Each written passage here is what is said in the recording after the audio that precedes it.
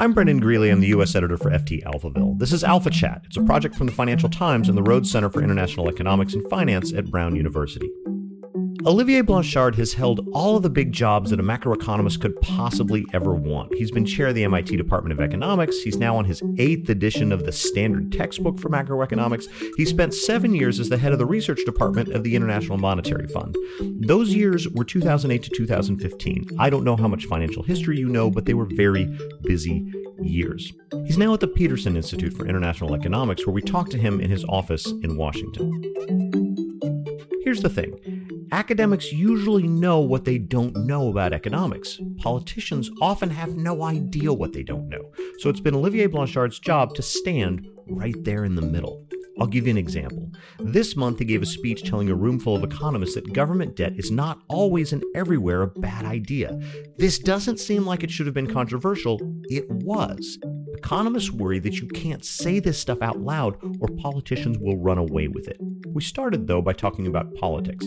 We asked him about the Yellow Vest movement in France. Workers in a lot of countries seem unhappy. We wanted to know whether there's been a failure of economic theory or of political practice. I think there has always been the notion that the right system is a mix between the market economy and the role of the state. And the question is, where do you put the needle between the two? And I think that what is happening suggests that we may have to think about whether the needle was in the right place. The Yellow Vest in France is basically a movement which is dominated by the working poor. And the working poor feel that they're just not getting their share, that the world is insecure, that they're not seeing their income increase. And that's, as you said, much more general than just France. I mean, I think that many countries are going through that. And the interesting twist is that in France, actually, the working poor have not seen their situation deteriorate as in the US. In the US, it's clear that the real income of the working poor has declined, or at least not increased at all. In France, it has kind of remained in line with the weak growth of France. But it's clear that aspirations have gone up much faster, right? So then the question is what to do. And that's where your question comes in, which is the idea until now was, well, let the market economy work as much as it can because it does good things, it allocates things, to the right places, and then we'll correct the problems, which is there are going to be winners and there are going to be losers. And we'll just do something for the losers. Those who lose from trade, we'll try to help. Those who lose their jobs, we'll give them unemployment benefits. I think the big question, at least for me, is this enough? Basically, can the role of the state be, we try to make markets work fairly freely, and then we try to repair the damage, decrease the inequality which comes from market forces, or do we have to go further? And I think we may have to go further in the sense of intervening in the market process itself. What does it mean in practice? It means maybe some trade restrictions might actually be desirable. I mean, the alternative is you let trade happen and then you help the people lose from trade. But in effect, we don't help these people enough and they lose in the end. So maybe in some cases you actually want to protect them, even if it's at the cost of, maybe a higher price for consumers. Capital flows is another issue which I've dealt a lot when I was at the fund. We used to think, well, it's good. I mean, capital should go to poor countries. We know that some forms of capital are not so good, and maybe we want to have capital restrictions, capital controls. I think there's a whole set of issues like this which are coming to the fore. Do we have the theory? Don't we have the theory? I think we have the theory. We need the empirics. We need to actually know how far we can go in terms of redistribution. I mean, the current debate in the US about the 70% marginal tax rate is an example. We need to know how bad it is in terms of allocation before we do redistribution. So I don't think there's a theoretical gap, but there's a need to think about these issues, do the empirical work, try things, and it's urgent. But those are two massive shifts. We can take them in turn. The first is you talked about the possibility of restrictions on trade in goods. It was settled understanding among economists and policymakers until very recently, really maybe the last 5 years, that we wanted to work towards an ever freer market in goods. And sort of you from within the profession have been watching this shift to where you're now comfortable saying, maybe we need restrictions on trade in goods. That seems like a significant shift. Can you track sort of how that started within the profession to where you can now say, well, look, things have changed and we think differently now? I think if you go back in time, there was this thing called the Washington Consensus, which was basically, let markets work, which maybe at the time was justified given that we were coming from a state where the state maybe was doing too much and markets had to be kind of freer. But it became a Bible. And specifically, the Washington Consensus was a set of policy prescriptions that was given to countries that encountered So the liberalize, Monetary Fund. let markets work, open your borders to goods, to assets, to financial flows. And I think what didn't kill it, but at least made many question it, is the financial crisis, in effect. The fact that it didn't work too well. Finance turned out to be a mixed blessing. And I think in the capital flows, which had already, even before the crisis, there were indications that they could be counterproductive, but during the crisis, they were often counterproductive. So I think that led many people to say, well, maybe the Washington Consensus, we have to move on. And I think the crisis made many move on. The current populism, which is related to the crisis, but is something else, I think has other roots as well, is making people reconsider it even more. So I would trace it to the crisis and then to this underlying force, which is now very visible, related to inequality, populism. When you talk about capital controls, that's again a pretty significant shift. Looking back at sort of what you've learned, both at the IMF and since the financial crisis, when you say maybe capital controls are desirable, under what circumstances would you say it's okay for a country to say, no, your investment cannot come in? What kinds of investment are unwelcome? So this is the issue of a slippery slope. So when you talk to people who don't want capital controls, they say, well, you're going to start and then the governments are going to do crazy stuff. And that's relevant. As soon as you open the door, people may just rush in and go too far. But in the case of capital controls, I think it's fairly clear that you have different types of capital flows. You have the FDI, which to a first approximation is good. Foreign direct investment. This is investing directly in plants, companies. It's very hard to get that money back out once you have it committed to a company. And it does good things. It transfers technology. It's good, right? But then you have the portfolio flows and the carry trade. The carry trade is based on, well, the interest rate here is 2% higher than there. Let me go and put my money there. And then when the interest rate moves, I take my money out. So you have these enormous flows which respond not to fundamentals and to basically details of monetary policy or the whims of investors. And they come in, some of the recipient countries are very small, so it's like an avalanche of money. They misuse it because the banks are not ready to basically, intermediate it in the right way. So it creates chaos, right? And then the investors, for some reason, good or bad, decide that the country next door is really much better. They take all the money out, they move next door. In the process of getting out, they create another mess. So I have no doubt that the high frequency, the capital flows which go in and out on a daily basis are not desirable to a first approximation. And there having some kind of toll tax is clearly desirable. Toll tax is basically something, you pay 5% to get in.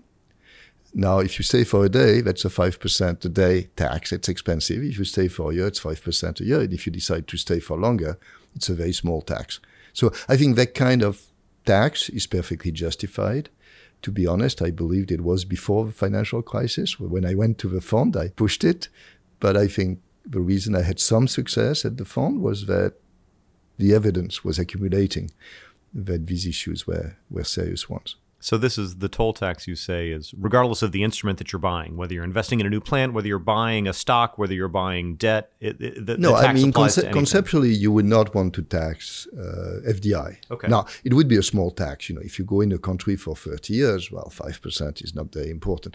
In practice, what is called FDI very often is not FDI. So, as soon as you put rules in place, then the other side is very smart and finds a way of defining the flow so that it's not subject to the tax. Oh, yeah. Rules get lawyers excited. Rules get lawyers very excited. Capital controls get lawyers very rich. So what you have to do in cases like this is, put a tax on everything so that it's much harder to avoid. There's a cost. It's costly because some of the stuff should really not have been taxed, but at least you avoid the game. These are practical issues. Conceptually, what you want to do is avoid these very large inflows, outflows, whichever way you do it. So you wrote, as part of an IMF annual report, a box in which you looked at how the modeling on Greece for austerity hadn't been completely accurate, the projections for Greece. I'm wondering more broadly, given your time there and the experience that you went through with the Euro crisis, how has your understanding of modeling changed? How did the Euro crisis change the way you look at macroeconomic modeling? Well, you raised a narrow issue and then a much larger one. On fiscal policy, I think part of the Washington consensus was debt is bad, and therefore reducing public debt is good. And people will understand it. And so when you actually reduce public debt, you're not going to get the Keynesian effect, which is a decrease in demand and a recession, but you're going to get people so happy that you're dealing with the problem that they are going to spend more. This is what Paul Krugman calls the confidence fairy. Yeah. And has been relevant at various times in history. Sometimes when a government which was completely misbehaving starts behaving, then the confidence effect can really be there. And the interest rate that investors ask can just drop so much that the direct effect of less spending is offset by the fact that interest rates have decreased. So it can happen. I don't think it should be excluded, but it can happen. But it was so attractive to the people with reduction in debt that it became not the Bible, but at least the general view. And so the notion was, well, these countries have to do, the deficits had gone up a whole lot during the crisis for good reasons. But the question was how fast to reduce them. And the people who wanted to reduce them fast used that argument. And therefore, this led to using small multipliers, to use the technical term, which is small effects, so small negative effects of a contraction in spending. The reality was the confidence effect was just not there. And so the effect of the reduction in spending, of the increase in taxes, was much larger than had been assumed at the IMF and in the Eurozone. So that's for fiscal. In general, how has the crisis affected the way I think about modeling? This is kind of a larger question. I wrote a lot about modeling even before the crisis. Economics is subject to fads and fashions. In macro, the fashion has been the development of DSGEs, which are these machines which are supposed to have micro foundations and therefore be more robust and more useful than ad hoc models, which do not try to get to the basic decisions, just assume that people behave in various ways. So this is, I just need to jump in here. This is the dynamic, stochastic, general equilibrium model. We will not... That's not going to help anybody. No, it won't. We will not attempt to explain how it works, but it's important to say that this was the workhorse model of making predictions about the future that was used at economic institutions all over the world, and still is. No, that's actually not right. This is the models which dominated the academic sphere and the journals. Institutions which actually had to think about policy really, understood the limits of the DSGE model. So the Fed has a DSGE model, but I can tell you that the decisions of the Fed are not entirely based on DSGE models. The IMF has a whole suite of DSGE models, but they are used in the right way, which is, well, let's look at what the simulations do, but let's also use common sense. The issue with these models, that you would want to start from micro foundations is clearly in itself highly desirable. Why not? This is, right? When you say micro foundations, you're talking about just understanding human behavior before you build a big model of the economy? It's formalizing human behavior as opposed to understanding it, which is an issue we can come back to. But the idea is you start with consumers maximizing their utility, firms maximizing their profit, and then you build all this up. You put equilibrium in various markets and you get an outcome. Now, that by itself is desirable, but the complexity of the world and the complexity of human nature is such that there's basically no hope of getting there. And so in the interest of tractability, the assumptions which underlie these models are basically counterfactual. They assume much too much rationality on the part of people, much too much rationality in the behavior of firms. They introduce what we call in the jargon distortions, but they still in the end don't capture the complexity of the world. So I've always thought that this is a very desirable line of research and people should continue to do it. But for various purposes, we may need models which are much more ad hoc. Namely, we're not going to try to explain exactly how consumers behave, but there is a fairly reliable consumption function, a relation between consumption, income, and wealth. We're not going to derive it from first principles, but it seems to work in the data. Let's use that. So much more ad hoc models, because when it comes to policy, you actually want equations which fit as opposed to equations which should fit, which is the case of DSGs. The more general point, but that's a very personal opinion, it's not shared by everybody, is that you need many, many models. I mean, you need, for some purposes, DSG models are useful. They force you to think about why you don't believe the results which come out. Ad hoc models are useful, but they are limited because they are ad hoc. They can be quite big. So I think what I call toy models, which is what I've done in my life, which is 2 or 3 equations to clarify thought, even if they're completely ad hoc, but capture something, are very, very useful. So I would put, much of what Paul Krugman does when he actually uses algebra in that category. Simple models which don't pretend to explain everything, but show the mechanism at work. And then completely atheoretical models for some purposes. If you do forecasting, clearly in principle, using theory should be very, very useful. If you do unconditional forecasting, if you just try to predict the future. In principle, understanding exactly how the world works, having a structural model would be tremendously useful. But in practice, if you just use a purely statistical tool, which we call a VAR or structural VAR, but that doesn't matter, you actually do quite well. And I think in the future, I wouldn't be surprised if the best forecasting models are basically AI, machine learning models. That's amazing. Oh, it is amazing. I think that AI forces us to think very deeply about how we use data. Econometrics is going to be completely transformed by machine learning. If you listen to the intervention by Susan Athey at the AA meetings, and she showed how econometrics and machine learning are getting in bed together, it is an enormous shift. It's clear that there is in data sets information that humans have a hard time seeing because it's just so many data, so many dimensions. If we have machines which can find these relations and then humans look and say, well, this is not a serious one, it just happens, but this one, we hadn't thought about this. That's going to happen. It's going to completely change empirical economics. One of the things that I'm hearing from you is that there's a lack of trust between economists and politicians. In journals... When did I say that? Well, I'm going to put some words in your mouth. Yes, let me try to understand, but because you're talking about several different actors within policymaking. You have economists that are talking about their DSGE models within journals.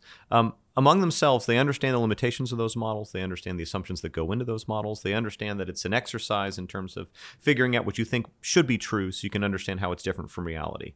Then you have institutions, the Federal Reserve, the IMF, that understand how these models work because often they're full of academics, but then have to make decisions sort of based on their best understanding of how the models don't work or where the models are inaccurate. Then you have another actor, which is the policymaker, who very likely has 1 or 2 semesters, one of micro, one of macro, and they're going out there with very simple models, or they're listening to a modeler who may not have the same interests that they have, give them results. And so I hear 2 things. One of them is sometimes economists are reluctant to give politicians to think certain things because they're going to run away with those things. That's one issue. The other issue is politicians retain very simple models of the economy, and they retain them forever. And so it's very difficult for research to then reach politicians in time for it to actually have an effect on policy. Is that a fair way to describe the challenges between academics and politicians in making policy? Yeah, very generally, I think that's always an issue, which is how do the experts actually get their message through, and how do the politicians use the advice of the experts in the best possible way. I tweeted something 2 weeks ago based on the following remark, which is that central banks have very large research teams. Ministries of finance typically do not have a research team at all, which leads to monetary policy being discussed by experts at length in the right institutions, and fiscal policy not being discussed anywhere except in academia. My tweet was, why? Why is it that there's this distinction between the two? So I got many answers, but I think one of them was politicians don't want to know. Because they have their views, they have been elected based on something, and they don't want an expert telling them to do A when in fact they want to do B, because there would be a document showing that they didn't do A. I think there's some truth to that. Some politicians don't want to know, and they're politicians, they're not economists or experts. I think politicians come in different shapes. In my life, been fairly close to a number of them. Some of them, I would say, for example, the president of France at this point, listens very carefully to experts, may not listen carefully enough to people, but he listens very carefully to experts, and he really tries to see what should be done. Then he thinks about the political message that he could sell based on this, but it starts there. And then there are politicians who think they know and don't know, and then they don't want to listen. That's not a problem for economists, it's a problem about politicians in general. I mean, how do you make contact, say, with people in the current Trump administration? Does anybody want to listen? No, they don't. I don't have a simple solution to that on my side. If we leave the Trump administration to the side, very because hard. They seem exceptional in many ways, Right. In terms of the way they manage information. It's much more general, I would say, if you talk about the European Commission. I think it's evolving, but it was largely dominated by people who had kind of a so-called German view of things. It was very difficult to convince them. In this case, what do you do? Well, you try. It often feels like watching policy being made from the outside, that what it really is an emotional sense of something that's then bolstered by data. For example, you talk about the German view of things. The easiest way to boil that down is skepticism of debt. Not skepticism, hate of debt.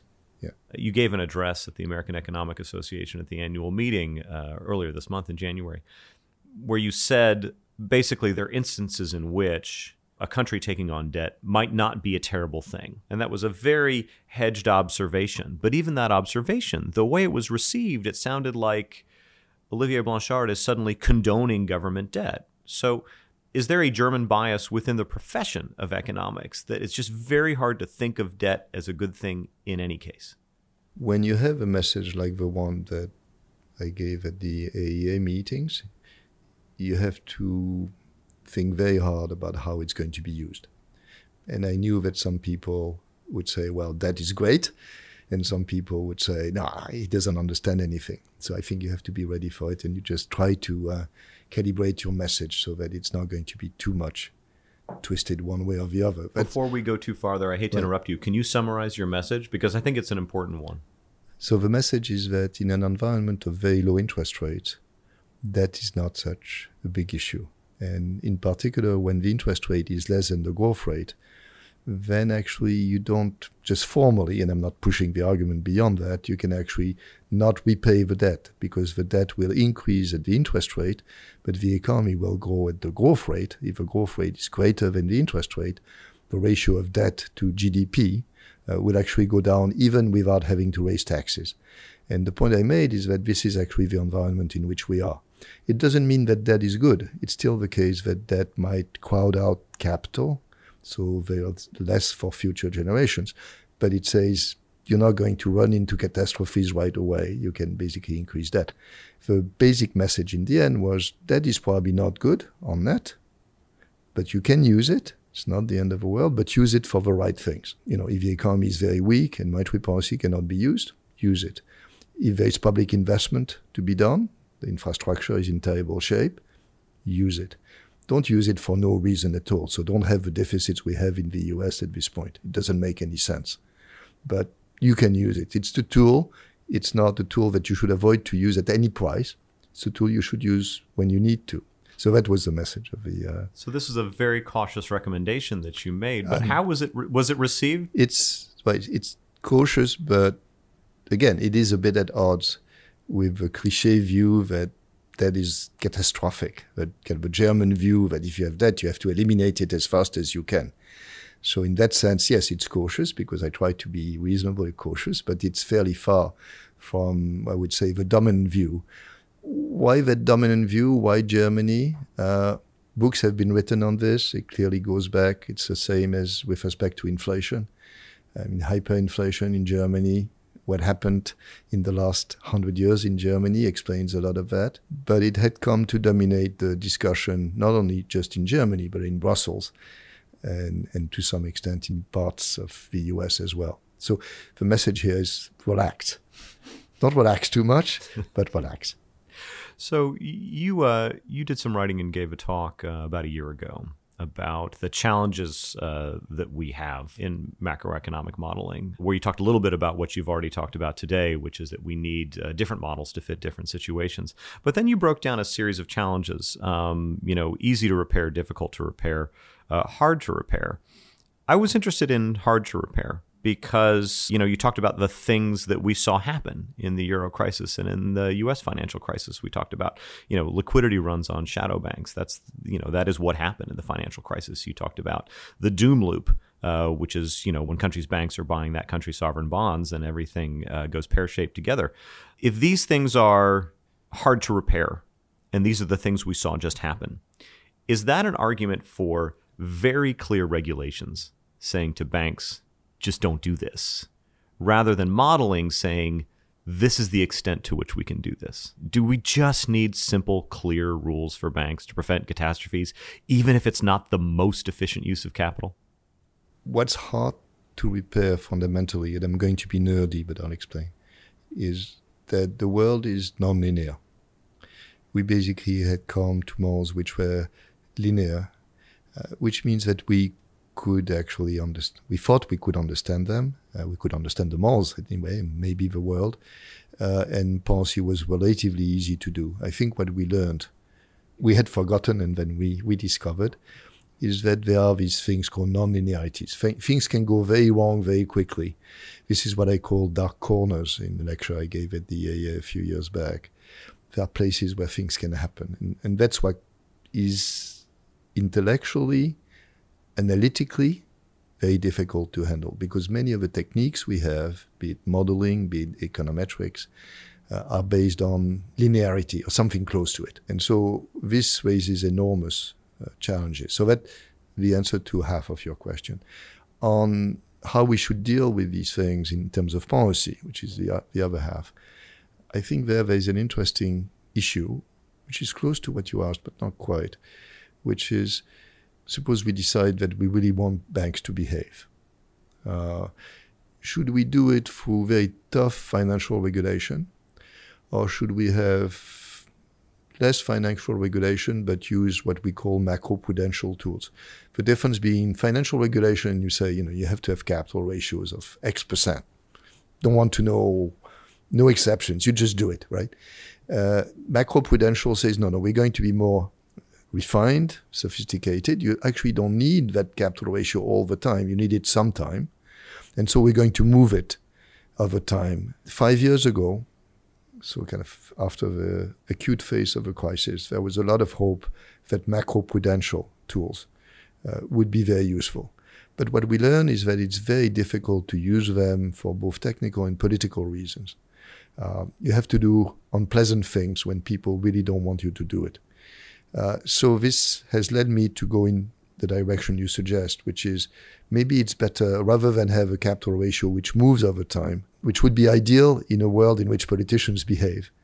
Maybe what we want is a higher capital ratio all the time. We don't move it. Sometimes it's too high. Yes, there's a cost. But we don't have to take political decisions along the way. We take one at the beginning, we set it, and hopefully it stays in place. I think this issue of how much flexibility you want to give to policy and how much you want to write in the form of rules is a very important one. In general, I don't like rules. I mean, I think you can nearly always do better with discretion.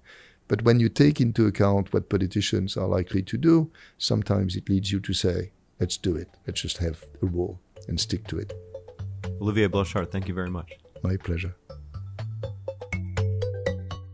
Alpha Chat is produced by Dan Richards at the Rhodes Center for International Economics and Finance and Amy Keene from the Financial Times. We'll be posting show notes on Alphaville with links to Olivier Blanchard's speech and some papers, but as always, we want to understand how and where you listen and what you want to hear. So please email us at alphachat@ft.com. I can't get into that inbox yet. It requires a security thing that I can't figure out because I'm evidently an idiot, but I will get to it this week. For my part, I promise to never believe in the confidence fairy again.